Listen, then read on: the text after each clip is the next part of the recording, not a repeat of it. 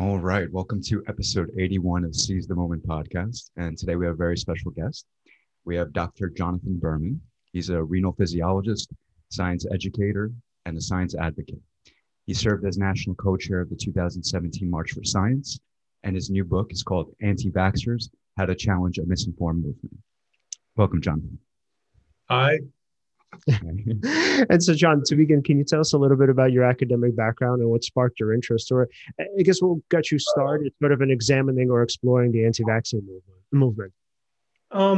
So my academic background is human physiology, and specifically, I study ion channels from the kidney that are sort of involved with regulating the reabsorption of sodium. So they are partially in control of how you deal with extra salt you take in your diet, and that alters your blood pressure because the way water moves depends on the movement of salt. So that has very little to do with vaccines. And as you mentioned, I was one of the co-chairs of the March for Science, and one of the surprising things to me was that when I was encountering people who were seeing themselves as science advocates, and who were trying to push their way of doing things on the March for Science, there were a lot of people who very much saw themselves as pro-science, but they had anti-vaccine views. And to me, that kind of represented a paradox, because in my view at the time, these are incompatible ideas. If you're pro-science, then you're pro-vaccine because the science has said vaccines are safe and effective. So I kind of wanted to understand that. And when I was working at the March for Science, I had proposed that we do a book of pictures of people who had marched, and then kind of like a Humans of New York type book. And then I handed that off to someone, and then I left the organization, and that book actually came out without me. But I still had the contact at MIT Press. So I said, hey, I'm interested in doing this book. So I sort of spent 2 years writing it, and it came out coincidentally mid-pandemic. So it's kind of strange to get the criticism, well, this doesn't include anything about COVID, because I wasn't planning on there being a global pandemic. Right. I was thinking this will be a small academic book. Well, out of curiosity, what do you think started the anti-vaxxer movement? Is this like a modern day era thing, or is this something that has been going on for many years and we're just not aware? I think that because you can look and see there were anti-vaxxers in the 19th century and in the 18th century. Immediately following the first vaccination, there were people who said, this doesn't seem like a good idea. Right. And the arguments they were making back then are almost identical to the arguments people make now. And what that tells me is that because the technology we use to make a vaccine then has almost nothing in common with the technology we use to make a vaccine now, that they're not really objecting to any of what's actually in the vaccine or any of the science. What they're objecting to is really coming from basic human fears. They have these ideas. They have fears that are coming from fear of government having too much of a role in their lives, making medical decisions for them, fears about putting foreign things into their bodies, fear of not, having control over their children's lives, and fears even of childhood illness, which is sort of a very basic fear, right? Parents are afraid their children will be sick or will die, and they see childhood illness back then more than we do now, and we see it now sometimes too. And you want to look for something to blame that on. So rather than seeing it as a movement with a creator and a direction and a purpose, I see it more as something that, I don't want to say organically, but something that will arise in the presence of vaccines to varying degrees, almost no matter what. So I know this is a very rudimentary question, and we do assume an intelligent audience, but I think it would be important to describe, like, what is the utility of vaccines? What is a vaccine essentially? What's its purpose? Right. Right. I know it's very rudimentary, but it might be important to highlight that. Okay. So when you say vaccine, you're talking about a lot of different technologies. You can have a vaccine that is made from taking pus from a cowpox sore onto like a little blade, a lancet, and then scratching someone with it. And that's a vaccine. Or you can have something like the COVID vaccine, which is made with molecular biology and some really cool technology. And that's also a vaccine. And what do those two things have in common? What they share in common is we made an observation, or scientists made an observation a long time ago, that once you've had a disease, you're less likely to get it again in the future. Mm-hmm. That's immunity, right? And that's natural immunity. And so what if you could have natural immunity? You could become immune to something without getting sick. Mm-hmm. That'd be pretty cool, because then you wouldn't get it and you wouldn't be sick. So one of the first ways of doing that was getting someone sick, but not as bad. So that was variolation. So that was taking smallpox and scratching someone with smallpox in a place where it tended not to cause severe infections. Mm-hmm. Then cowpox comes along, and cowpox, they didn't know it then, but it's very similar virus to the smallpox virus. So some of the proteins on its outside have the same shape as the proteins on the smallpox virus. So if you make someone sick with cowpox, they don't get very sick. They won't die, but they'll be immune to smallpox. Mm-hmm. So every vaccine has this common mechanism of tricking your immune system into thinking that disease is there, but not actually getting you sick. And then down the line, if you encounter that disease for real, you now have the immunity that almost as if you had been sick with it and gotten better. So, right. Because one of the myths, right, is that essentially when you're given the vaccine, that you're infected with the disease. I think, isn't that one of the points of the anti-vaxxer movement, of like, why would we want to infect ourselves, and if we're trying to prevent this disease from happening?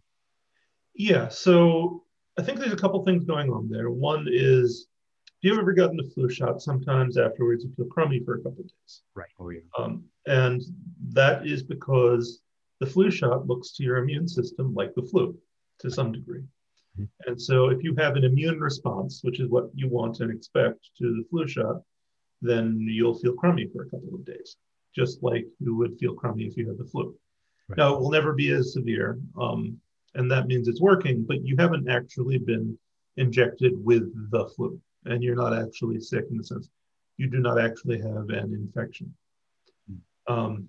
So that's one part of it. And the other part is that one of the technologies for making a vaccine, or two related technologies. One is a I say dead, and scientists will roast me for that, because the viruses are not alive in the way most people strictly define life. But a killed virus, inactivated virus, can be one kind of vaccine, because if you take virus and concentrate it and treat it with formaldehyde. And you cross-link all these proteins. You kind of force them to be stuck together, kind of like glue. Now they're no longer able to infect you, but they look enough like themselves to the immune system that they can create immunity. So that's one way of making a vaccine. And then there are attenuated viruses. So that would be something like the way one of the first chickenpox vaccines was made, by taking the virus and putting it into a cell line from another species and passaging it multiple times to the point where it's really good at infecting guinea pig cells, but not so good at infecting human cells anymore. Mm-hmm. So that's an attenuated virus vaccine. So the combination of those things, I think, if you're not paying attention to how things actually work in a lot of detail, can look like, oh, you're getting the real disease. Why would I be injected with COVID? Well, no one's going to do that to you. Right.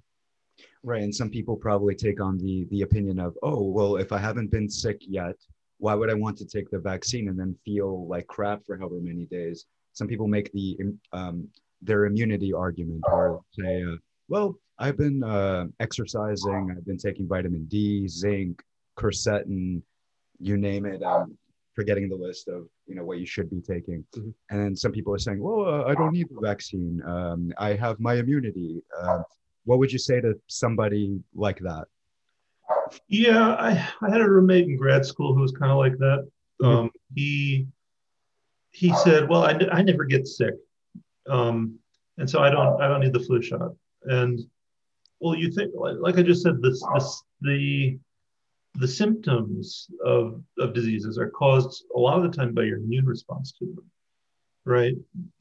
It's caused by your immune system recognizing that disease, and you have an inflammatory response and a fever and so forth. So if you're not getting sick, it doesn't mean you're not getting infections. It means you're not noticing them. So there's nothing special about your immune system that's making you immune to all disease. You may have a somewhat weaker immune system, and on top of that, the immune system is kind of in this delicate balance between overreaction, so autoimmune diseases and allergies, and underreaction, which is what happens with acquired autoimmune deficiency syndrome, AIDS, where you become vulnerable to opportunistic infections, so pneumonia and cancers and so forth, that you wouldn't normally be susceptible to. So between that balance, there is some range, but there isn't a lot of range that can be where you're going to double your ability to fight off COVID through taking vitamin D or vitamin C or whatever. And the way the immune system works, you have a part of your immune system that's sort of very good at general threats. And you have a part of your immune system that's very good at identifying specific things and then preventing and stopping those infections. And what we really want to do is get that specific immune system to be able to fight off coronavirus, because the more general abilities of the immune system are not sufficient. So the other part of that is that, again, if you have this myth that the immune system is this gradient of not working very well to a boosted immune system, super immune or whatever. The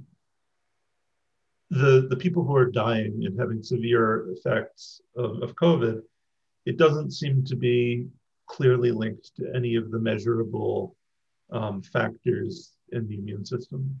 There are people with normal cell counts and normally functioning immune systems who are developing severe reactions, and so you can be healthy and you can be exercised, and that does reduce your chances of of having severe illness. It reduces your chances of diabetes, which is a complicating factor. It reduces your chances of hypertension. Can reduce your risk of having poor lung capacity. There are all these benefits to being well and being a healthy person, but they're not going to protect you from coronavirus necessarily. Yeah.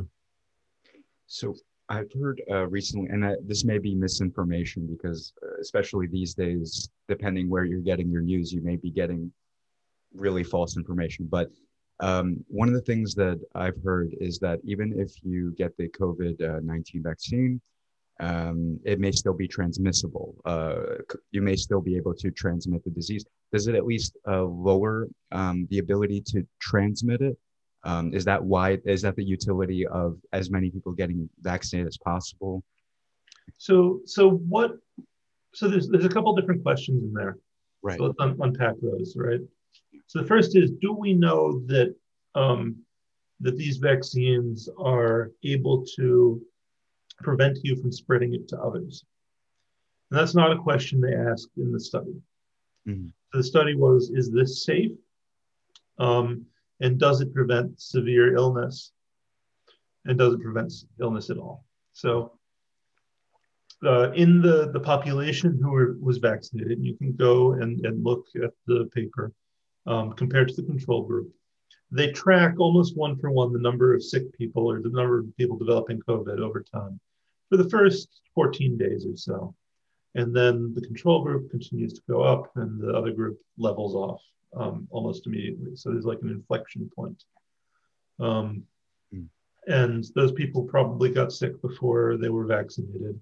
And they just didn't start showing symptoms for 2 weeks. Or they were probably infected because there's a sort of a 2-ish week incubation time before you start to show symptoms. Right. And then among the people who got the vaccine, so now you had a few hundred people who got sick, and I think a handful from that first 2 weeks, mostly in the vaccinated group. No one had severe illness.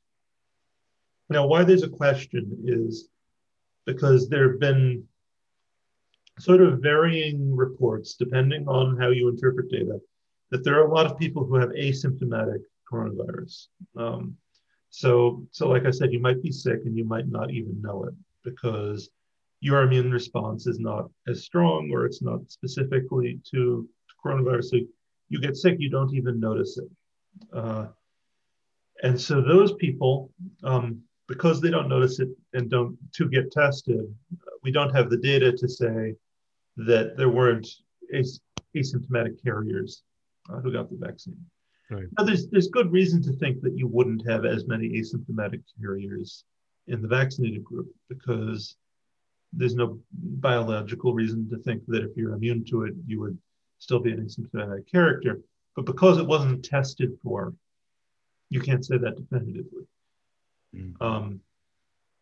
Now, the second part of what you said, I'm trying to remember where I was going. So the second part was, so if it's less transmissible due to obtaining the vaccine, is that the necessity for everyone to get vaccinated? Because some people make an argument like they're healthy and all this, they might not need it, they're young, etc. Right. So this is where the idea of herd immunity comes in. Right. One of the features of vaccines is that they work better when more people have them. Mm-hmm. So I got my first dose 2 weeks ago. In a couple of weeks, or a week-ish, I'll get my second dose.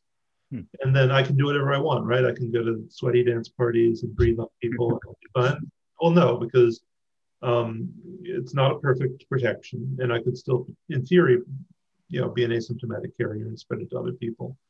But if enough people had it, then no one could get it because say this was 95% effective, and you have a population of 1,000 people, and everyone gets vaccinated.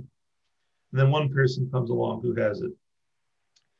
What is the chances that the first person they run into is able to be infected? 5%. Right.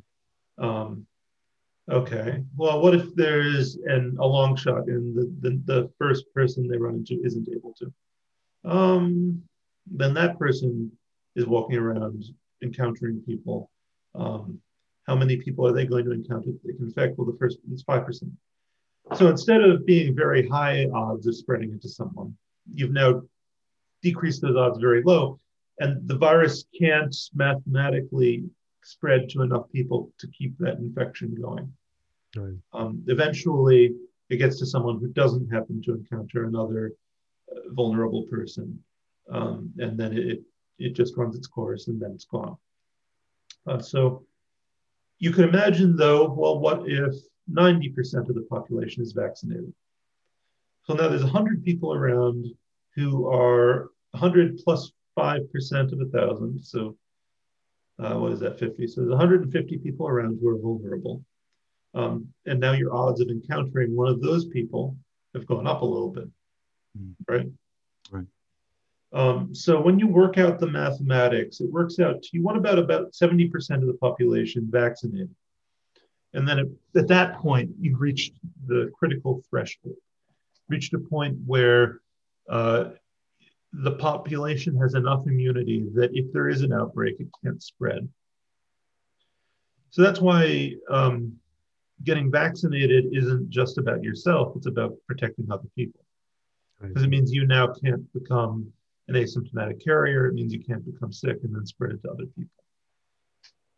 Right, and it's like the myth kind of on the other side seems to be that, well, if enough people get vaccinated, then I don't have to do it, because let's say if I have a community of, I don't know, hypothetically like 10 people, and let's say I'm one of the 10 and the other 9 get vaccinated, it's okay, right? Sort of, I don't. Well, I mean, let's say this is just in simplistic terms. But the idea is it's like, oh, well, if I just kind of remain in this cocoon, which obviously doesn't happen because we're in a bigger world than that, where it's the likelihood of it spreading is it's kind of minimal, right? Or kind of null maybe in their minds. So the idea then is that there's no, unless I guess, is the notion then that it's probably best that obviously everybody in that community get vaccinated, because even if, let's say, I don't know, 90% of them get vaccinated, it still wouldn't necessarily be good enough. So the idea is you want as many people as can to be vaccinated, because there are some people who are immune compromised, can't be vaccinated, right? There might be some people who have some allergy to something who can't be vaccinated. With the flu vaccine, there's an egg allergy that some people have, and it makes it hard for them to get the flu shot. So what you're doing, if you're saying that, is you're being selfish. Mm-hmm. You can say, well, it doesn't matter if I pay taxes, someone is going to pay taxes, and then roads will get built. It doesn't matter if I signal when I change lanes, because other people will, and then I'll be safe. Right. And a lot of people make that calculation. Although I think the downsides of getting vaccinated are so few to none that you really have to balance these risks, right? Mm-hmm. What are the odds that I get infected? Right now, pretty high. What are the odds that if I get infected, I get sick or make someone else sick who dies? Okay, so that's on one side. On the other side, well, what are the odds if I get vaccinated, I'll have an adverse reaction? Right. Very, very low. So you're balancing risks. You're balancing your own personal interests versus collective interests, and then you're making a decision. Now, my argument is that the collective interest and individual interests are ultimately aligned, but people are very reluctant to be told what their individual interests are. Right. So you live in America, right? So you've seen people. Oh, yeah. So there's a very strong individualist character to American life. it very difficult to convince people to do things that help other people. I think it's also just not just, but I think it's misinformation that gets people to not want to, acquiesce, to getting a vaccine. Like, for example, I heard somebody say this recently, and please, I hope you correct this. So somebody said, if you already have antibodies, like you've had COVID before, but then you get the vaccine while still having the antibodies, the vaccine is not as effective. Maybe there's no point in getting the vaccine. Somebody said something like that to me recently. Um, well, so again, when you get sick, it usually confers some degree of immunity to you. Um, and there's different degrees of time that the different vaccines or different illnesses confer immunity. So there isn't, that I have seen, a lot of evidence of people getting sick with COVID twice. There have been a few cases, but it doesn't seem like something that's really that common. Mm. If you've had it, it's possible that that you have sufficient immunity. But the way that the tests have been designed is to study immunity over long periods of time and to see when the immune response is sufficient that we can be confident that you have long-term immunity. That's kind of like the idea of a booster shot. Right. Some vaccines, the initial immune response is not very strong, but then the second time it's much stronger. Interesting. And that's kind of why we have the two-dose Pfizer and Moderna vaccines. This is designed to create a strong immune response.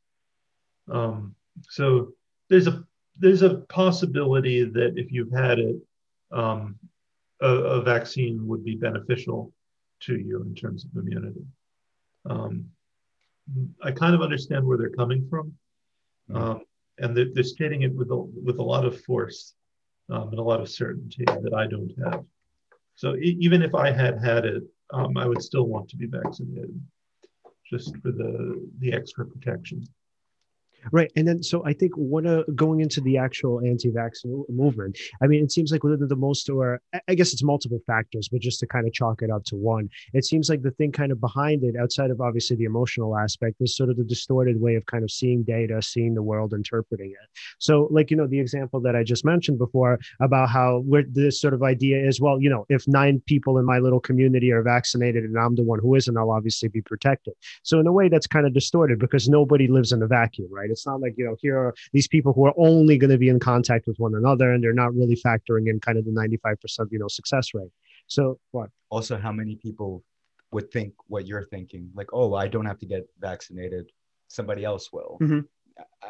How can we account for how many people think like that? Yes, exactly, right. True. But my thinking is there in the little community, right? So let's say I don't know, again, like let's say it's a family, right? And you're thinking, oh, well, I only see my family, right? Which is very black and white because it's not true. You don't only see your family. You go out of the house, you go to the grocery store. It's not true, right? But the thinking is, well, I'm only in touch with my family. And then let's say 4 members are going to get vaccinated and I'll be just the only one who isn't. But then you're not accounting for obviously the members of your family who see other people, that you see other people, whatever. So, but the idea there is that when we think of it, when we think of like vaccines and when we think of science, a lot of times sort of there are these distortions behind them. So John, can you speak a little bit about what you found in your kind of understanding or in your exploration of the anti-vax movement? Like what sort of distorted thinking patterns are involved?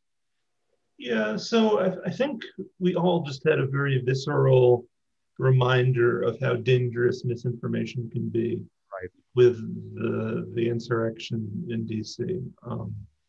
Where people have sort of been fed misinformation about voting and they took it to heart. They thought that the election was being stolen from them. Right. And their remedy to that was to try and murder the vice president, speaker of the House, and various members of Congress. And they failed, but it's sort of shocking they made it as far as they did. So misinformation and conspiracy thinking are very powerful things. So one of the things I wanted to understand with the book was how do you go from being someone who's just sort of skeptical, maybe you have some questions, you've heard some people say negative things like, well, I don't know, I heard that can make you infertile or whatever. How do you go from that to being the person running a Facebook group spreading anti-vaccine misinformation? Or how do you go from that to being someone making documentaries about it or doing really intense things? There was someone in California who threw a cup of menstrual blood onto a lawmaker who was working on a vaccine law. Wow. So one of the things that I think is important is something called escalation of commitment. Mm-hmm. So when someone is a part of a group, their commitment to that group can sort of be ratcheted with increasing intensity over time. So part of that is group polarization. So groups over time tend to shed less extreme members. It's like if you join a club, and if you join, I don't know, a golf club, and you're playing golf with your buddies, and then one day someone says, we should just burn down our rival club. If you're, kind of, you like golf, but you're not at the murder level of liking golf, you're gonna probably say, no, it's not for me. But if you're really into golf, that brings you in, right? You participate in this act, and now they have you, right? So as opinions are shared that are more extreme, people tend to leave groups who are more moderate in thinking. And the other part of that being that groups reward people for certain lines of thought. And you see that all the time on Twitter. I love to pick on Twitter. So people signal all the time their in-group status, what groups they're in.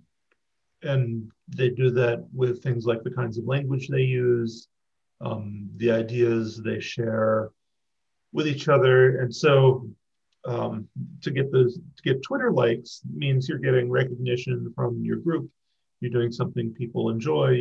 You're being rewarded for sharing certain opinions, and that's going to ratchet up your interest in those opinions and the extremeness of those opinions.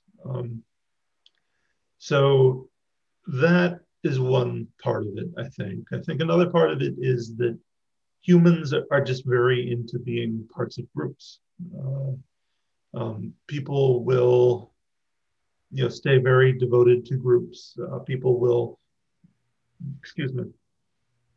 will continue with decisions they've made well past the point when logic says you shouldn't do that. So it's sort of the gambler's fallacy, which is, I've put $10 into this pot. I'm going to bet another dollar because I can't lose that $10. Then you lose that $11, and you say, "Oh, okay. I'm down 11. I gotta stay in until I'm up by 11. All right, right. I'm up by 1. So you put in another 10, and then you lose it, and then you put another 10 in. Well, it's got to hit eventually, right? Well, no, it doesn't. We are wired to think we will, but we won't. So we're sort of wired to make excuses even after ideas have proved to be wrong. So there are other factors as well. I don't know the degree to which you guys pay attention to logical fallacies and cognitive biases, but yeah. So backwards rationalization, for instance, or cognitive dissonance. Yeah, the ad hoc. Like to feel good about your emotionally motivated actions, you'll invent reasons after the fact to justify those actions. Yeah, right? and I would say a great deal of what we cover on our show is we try as best as we can to particularly find guests that help us see like where this sort of kind of misinformation and where I guess especially from Alan's perspective, where sort of the kind of cognitive battles, like where they come from, right, and how people are unable to see each other's perspectives and what are the sort of fallacies involved in kind of their stubborn thinking. So yeah, I would say it's a great deal of what we do here. Yeah. So all of those cognitive biases apply here too, Mhm. right? Yeah. So I'm sure you've talked about the Dunning-Kruger effect at some point. Yes, we had a whole episode on that. Yep. Yeah. So I think people usually get that wrong, where they say, well, the people who are the most ignorant think they're the most expert, which is not what the paper initially said, Mhm. because the data was people estimate themselves greater than they should be, but still less than the experts. Mhm. So there's a degree of Dunning-Kruger effect. You don't know what you're not an expert in. I think there's a tendency among anti-vaxxers to attribute malice to people. So there's the ability we have to introspect and think, why did I do something? But we can't introspect into someone else's mind. That would be telepathy, and that's not something we can do. There's Right. nothing you can do. Right. So, so when we see other people taking a bad action, we tend to think of that as a fundamental piece of their character. So if we see someone else shoplifting, it's because they're a bad person and a thief and a criminal. And if we're hungry and we need to steal food to survive, it's a one-time thing. We'll pay them back when we get money. So that's a fundamental attribution error where we tend to be less generous with other people's motivations than our own. So there's kind of a lot going on in mentally, I think, that makes us more able to accept these kinds of anti-vaccine views compared to the non-existent totally perfect rational view of things. Yeah. Yeah, and for example, I don't know, another piece of information that's been touted around is Bill Gates wants to make a monopoly on vaccines. He wants to microchip you. The mRNA proteins will change your DNA forever. You shouldn't, like certain ideas are getting pushed around, Mhm. and it's interesting how much momentum they have and how many people buy into them. Yeah. I wouldn't, but so I'm open whenever somebody comes at me with those kinds of ideas. I won't attack them for having those ideas. I'll, of course, try to have a back and forth with them. And if possible, I don't want to condemn them, because then you just become the other to them and you can't have a productive conversation. Mhm. But it's hard to say, like somebody like Bill Gates, who's this big philanthropic figure who's done a lot of good.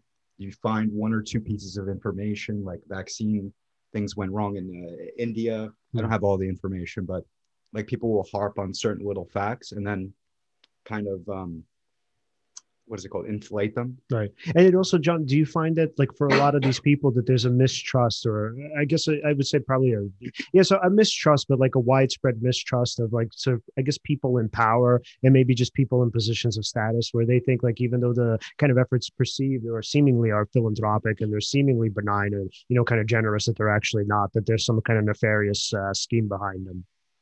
Yeah, I mean, I think that underlies a lot of conspiracy thinking. Should we trust the people in power? Well, I don't know. The FDA designs processes for testing things, and we can look at those processes, or I can look at those processes and say, okay, I think this is a good process. I trust this, so I'm willing to be vaccinated. I think it's harder if you don't have the science background, because you're being asked to, at some point, you're being asked to trust someone, right? So that is a really hard ask for people. And I think part of how we get over that hump is by not doing science communication the way we traditionally have done science communication, where I show up in my lab coat and I say, hi, I'm John Berman, the science Berman. And I tell you what's true. And I'm say, well, look, I'm wearing a lab coat. I know everything. Here's the science. Believe it or else. I think that model is suited to maybe a science class in school, but we have to be better about being people as scientists and sort of being open to having conversations with people and saying, well, I've looked at the science. Here's what I think. I'm your neighbor. I live across the street from you, and we can discuss it. And I think if we did that better, we would do better at building that trust. On the other hand, there are all kinds of institutions have trust issues. People will mistrust corporations. They'll mistrust government organizations. They'll mistrust not-for-profits. Underlying all of that is that conspiracy mindset that I don't know what's going on, but something is going on. Right. I think if that person came across another conspiracy theory that didn't say it was Bill Gates, that said it was George Soros, or it said it was, I don't know, Warren Buffett or whoever. Warren Buffett, whoever, they would believe that then. And you say, well, it can't be Bill Gates and Warren Buffett. It's one or the other, right? And they would say, well, it doesn't matter. It matters what the official story isn't true. Mm-hmm. So I think that's very rewarding way of thinking, especially if you haven't yourself been very rewarded by your academic life or your work life, to be able to say, well, these experts with their fancy degrees or whatever, they're wrong, right? And I know something they don't, and they're not going to talk to me like they talk to me in school, saying, you don't know what you're talking about. I mean, you look at the people who stormed the Capitol. Again, they're people who seem to have been, a lot of wealthy people there, who were winners in society. They were state representatives, they were CEOs, and nonetheless, they felt disenfranchised, like they were being talked down to. So that feeling that experts and that the governments and so forth are talking down to people, I think, has been very exploited by people who want to convince people of things that aren't necessarily true. Right. And how in particular does Dunning-Kruger apply here? Yeah, it's interesting. I think that a lot of conspiracy thinking is sort of a manifestation of that. Mm-hmm. Like I said, the example I'll give, I interviewed a flat earther at one point, and he was very insistent that NASA was lying to him. And what brought him the most glee was the idea that his science teachers in high school and middle school were lying to him. So he had a chip on his shoulder that these authority figures were wrong, and he knew something they didn't. So I think you can Dunning-Kruger yourself into thinking you know something that other people don't, or to thinking you're good at something that other people aren't, or you're knowledgeable about a topic that other people aren't. Right. But you also need that level of resentment, I think, mm-hmm. Of the people who you think you're better than, to really go down the rabbit hole. Yeah, and I'm sorry, just kind of going back to what you initially said. What was the distinction between the common understanding of Dunning-Kruger and the misconception of it, or I guess the real version of it? The way people I always hear it is Dunning-Kruger being people will the dumbest people think they know the most, Right. or the least competent people think they're the most competent. And that's not true. What Dunning-Kruger did was they had these different tasks where they had people who were good at those tasks and people who weren't as good as those tasks, and they had them rate themselves for their um, how good do you think you are at this. And so the experts, they might say, well, I'm a 90 at doing this, and they might be roughly a 90 at doing it. So they have an accurate estimation of their own ability. Right. The non-experts might say, well, I'm a 60 at doing this. Mm-hmm. And the reality is they're a 40. Gotcha. So they're not saying I'm a 100 at doing this and the experts are 90. They're saying I'm a lot better at doing this than I actually am. Right. The non-experts. So their ability to estimate their own ability is lower, possibly for a few different reasons. If you're a non-expert at something, you don't have an expert around to show you how bad you are at it. Mm-hmm. I've been trying to learn how to weld, Mm-hmm. and I think as soon as I get a good weld, I'm going to say, oh, great, I know how to weld now. Mm-hmm. But there's no actual master welder around to say, well, point out all the problems, right? Mm-hmm. So that's kind of one of those, one of the ways it comes about is, I think, not having accurate ways to compare yourself to experts. And what do you think someone without a scientific background can sort of do to, I don't know, help themselves validate, let's say, for example, what's in the vaccine? Like a lot of people have that fear, like, I don't actually know what's in there. I'm just trusting this authority figure or this particular company, Pfizer, Moderna, you name it. What could somebody who's a layman do to at least inspect the ingredients or something like that? Because I try to put myself in their place and try to see like what would I do if I wanted to disseminate misinformation for myself, even though not a lot of people come at it that way. They usually buy into their existing beliefs, but right. Hypothetically, and just to add on to that, so I think it's the other extreme too. So on the one hand, it's oh well, I don't know what's in it, so I don't want to take it. And on the other hand, it's oh, I know exactly what's in it. It's full of mercury or whatever, so I'm definitely not going to take it. Yeah, I would tell them to read the incidents, which is what they'll tell people who aren't anti-vaxxers. So for these vaccines, the new coronavirus vaccines with the mRNA technology, what's in them is actually pretty simple. It's water, salt, sugar, mRNA, and a lipid to help it cross membranes. So it's actually pretty simple.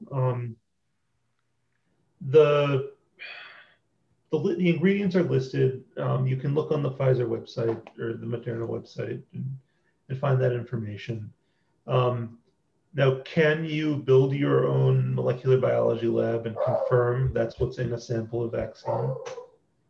Potentially. That's a possible thing to do. That'll be a great Seize the Moment episode. We build our own biology lab here. Yeah. But you're not going to do that, right? So there is still an element of trust that the various government bodies that regulate these things have looked at it, that the scientists have looked at it, that the companies have looked at it and then had it confirmed by all of these different groups, independent scientists, government bodies, independent government bodies, and the companies. And then ultimately that's what I'm doing too, as a scientist. I can go to the data and look at it, but that's something you can do too. I'm ultimately saying, well, a lot of lines of evidence suggest that this is true, and a lot of lines of evidence indicate that this is safe, and it is what it says it is, and it works. Right. Right. And if it goes through so many different levels of vetting, right? All these different organizations, different companies, different scientists, and there seemed to be a consensus saying this is something that is safe. This is, 90% effective, 95% effective, depending, or this one is 70% effective, whichever vaccine we're talking about. You can trust these authorities because it's not like everyone could be in on it, right? All those conspiracy thinkers who think something along those lines. I mean, conspiracies have happened in the past. I don't want to say there's no such thing as conspiracies. Watergate was a conspiracy, right? Right. Right. And so, acknowledging that, and also acknowledging there have been a couple of historical times where vaccines came out that later on turned out to have a problem. Right. I think there is very good reason to think that these ones are safe, and that the balance of risks by far says we should all seek out vaccination when it's available to us. Right.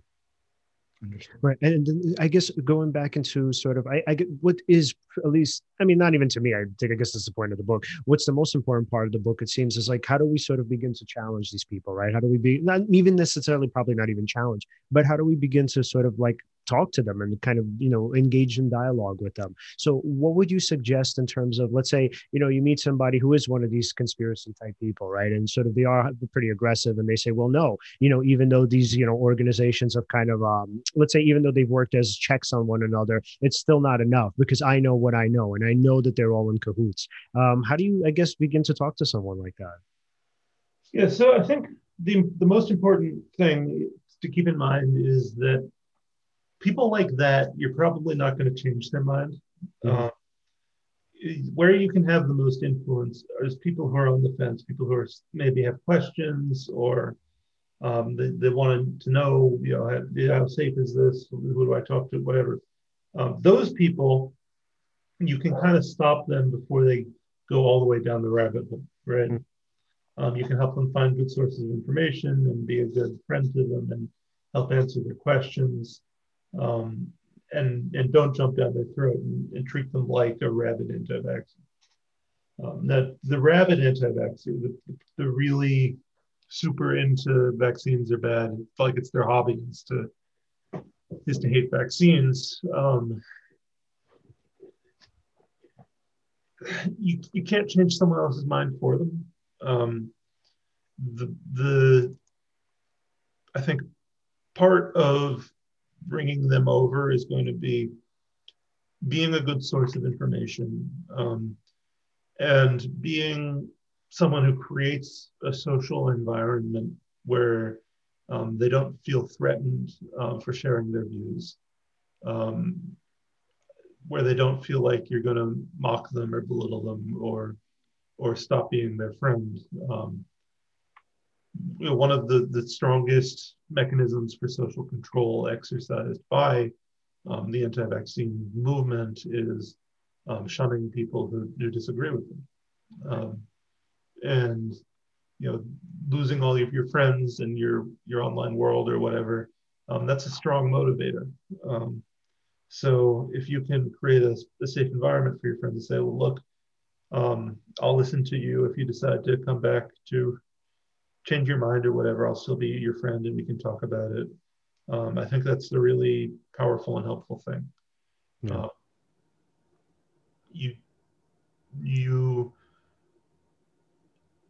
You really, I think, though, the best thing you can do, the most likely person you're to encounter is a skeptical person. So just model good behavior. Read up a little bit on it, form your own opinions, and be able to answer other people's questions, get vaccinated, show off that you got vaccinated, be a good community member. And I think that will help. Right. And what I also loved is on the episode that you did with Derek Barris, where you guys talked about so vaccines and the link to the purported link to autism. And you pretty much framed it as a question of you pretty much framed it from the perspective of, let's say, your regular kind of like mom, right, who's trying to protect her child. And the idea there is like, well, why would I put something foreign in my child, right? Especially if it's at least to in some study, we're going back to Andrew Wakefield, obviously, but in that study, there's been a link to autism. So why wouldn't I want to protect my child? And I really love your perspective, because the idea is not so much that they're irrational, per se. I mean, yes, in the bigger picture they are, but the idea there is that it makes sense from the perspective of a mother trying to take care of her kid. It's just the problem is, right, the data rather than necessarily her perspective. I mean, obviously the perspective is based on, the false data. But I guess going before we end, because I think this is like a really important topic, going into the topic of vaccines and autism, right, which is pretty much before even the COVID vaccine, before we're even talking about like obviously the pandemic. I mean, that's kind of where the vax movement seems to kind of have its tentacles into the notion that vaccines and autism are linked. So in that respect, right, where you do have these kind of anti-vaxxers, soccer moms or whatever, what would you say?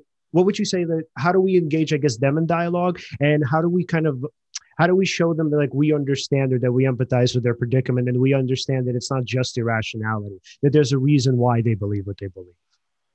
Yeah, well, like you said, part of it is empathizing, right? The typical anti-vax mom is someone who just wants to protect their kids, right? That's a totally understandable motivation thing to want to do. I think that's something that people who aren't anti-vaxxers want to do too. Mm-hmm. So you have common ground. The challenge is in interfacing in a way that's productive, and that's really hard to do, because the conversation can very quickly get derailed. Right. One of the most common things anti-vaccine people will do is they'll start out the conversation with "my kid is vaccine injured," and that doesn't easily beget "well, you're wrong" responses, right? Or prove it responses. So I think you benefit more from being someone who is empathetic, and if you are in fact empathetic, I think that comes across to people in the way you deal with them and respond to them. And then when you do have the conversation, again, making it safe to share and discuss, and not getting into fights. Right. One of the things I used to do that I've stopped doing is the Reddit argument and the Facebook argument. Mm-hmm. And it takes a lot of time. It really like gets your adrenaline pumping. Like, oh, man, so angry. I can't believe they said that. But is it productive? Is it changing anyone's mind? Well, no, of course it's not. Right. So, if you have a family member, it's a little bit different because you have to deal with them. And then I think ultimately it's a matter of, look, I love you. I disagree with you about this. Here's why. And if it's coming down to someone you're having a child with, right, I think that's a challenge. That's when you really have to have the discussion. When it's someone else's kid, usually it's none of your business. Right.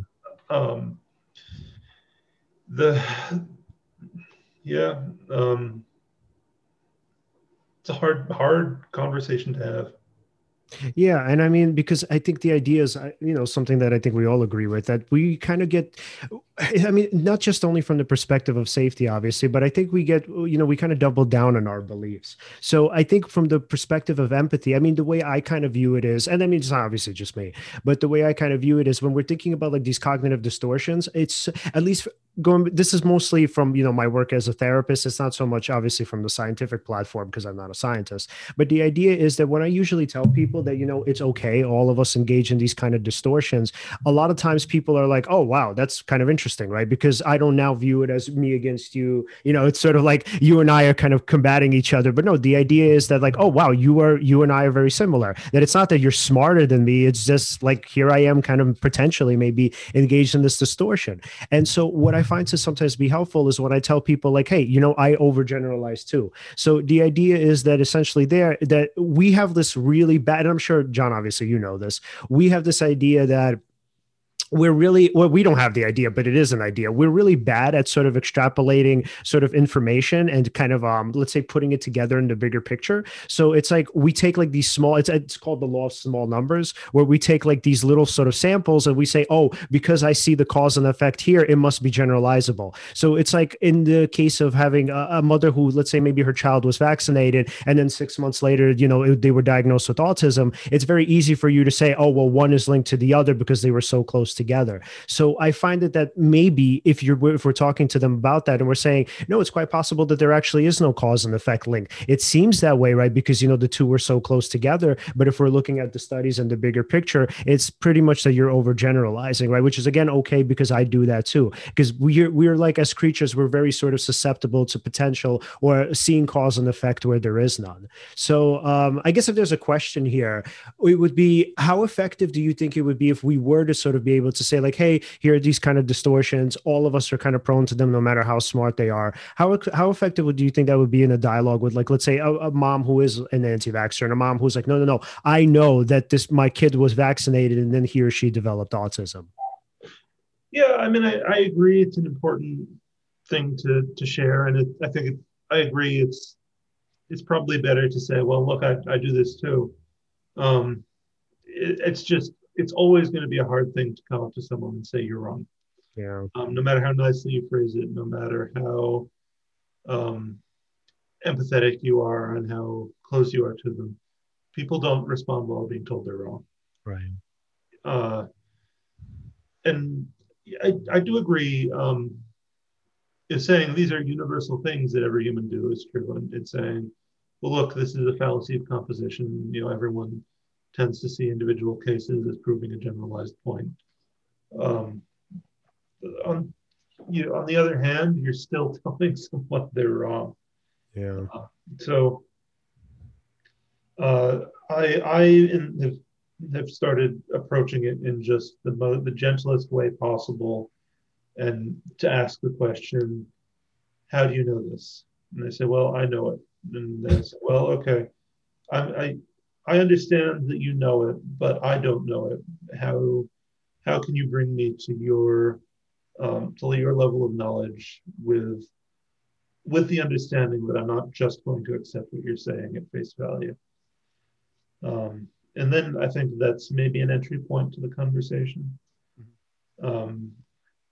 So to me, the hardest part is not necessarily empathizing with people or having an empathetic conversation. It's those entry points, right? How do we get to the point where we're honestly conversing?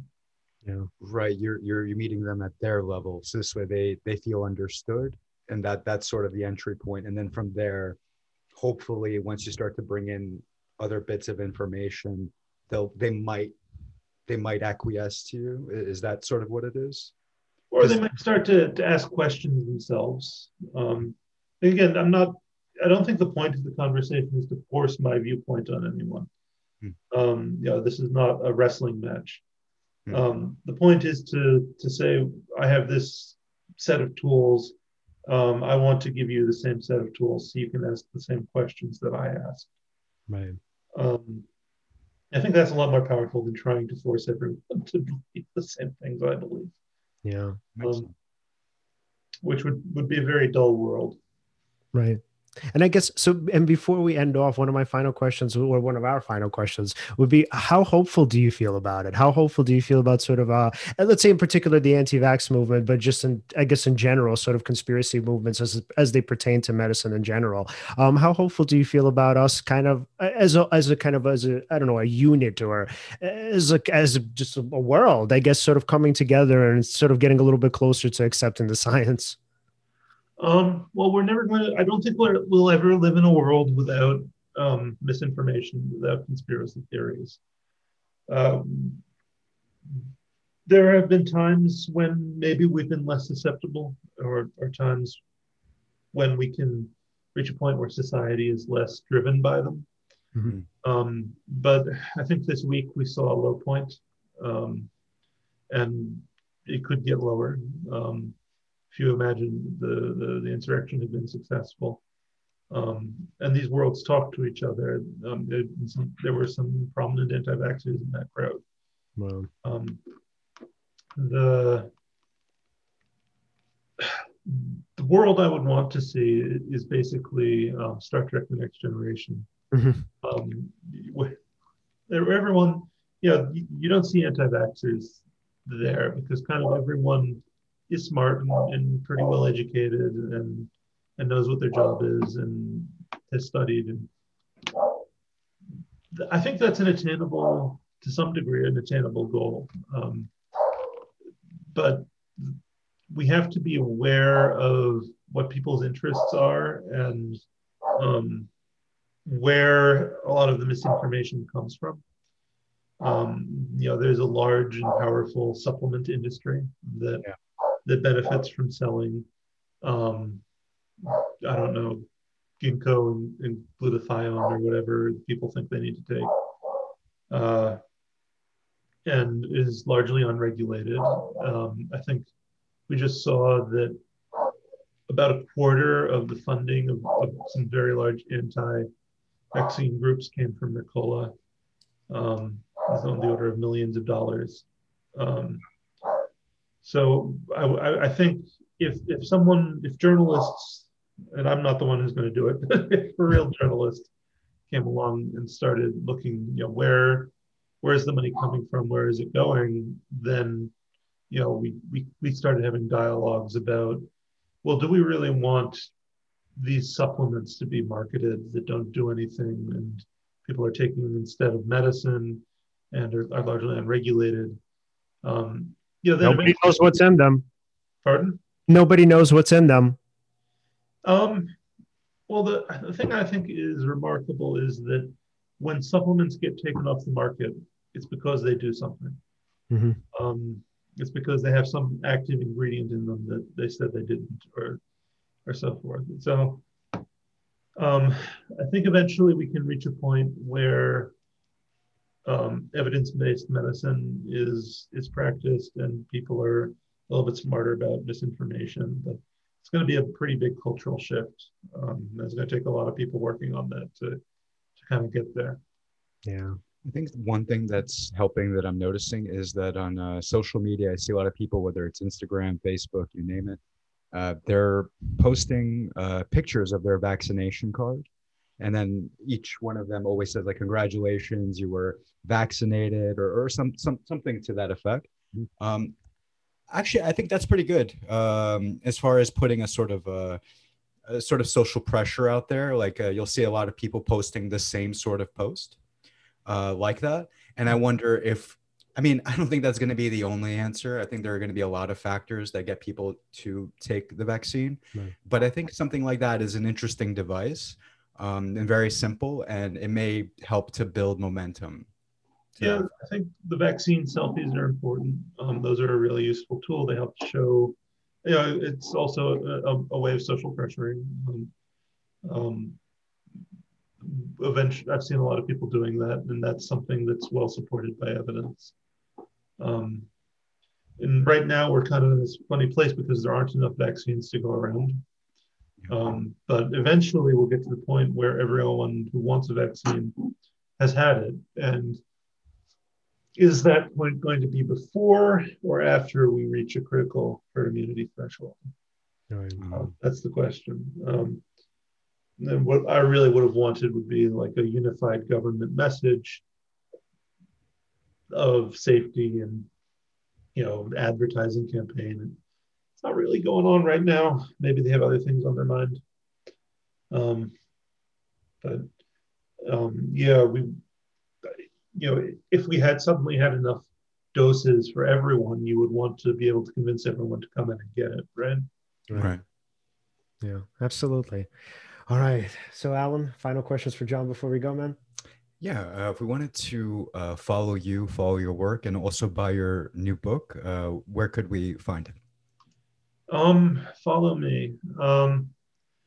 I guess Twitter, at Jonathan Berman with no H. Mhm. And the book is on Amazon. It's on MIT Press. Anti-vaxxers: How to Challenge a Misinformed Movement. If you have ethical problems with Amazon, I'm sure there's other places, Barnes and Noble, Mhm. independent booksellers. Yeah, I guess. Awesome. Thank you so much for coming Thank you on, so John. much. This was Libraries. What's that? Yeah, no, The definitely the public public library. library, Yeah, yeah. 100%. Thank you so much for coming on. This was such an insightful episode. Have a good one. All right, man. We'll You be in too. touch soon. Take care. Bye. All right, that was awesome. Yeah, That was a very lot of cool. information. All right, guys, if you want to follow us at Seize the Moment Podcast. You can follow us on Facebook at Seize the Moment Podcast and on Instagram and Seize_podcast on Twitter. Yep. Like, subscribe, Hit the bell. And then you can also find us at the O4L Online Network at O4LOnlineNetwork.com on top under the STM podcast section. All right, guys, thanks so much for watching, and see you next time.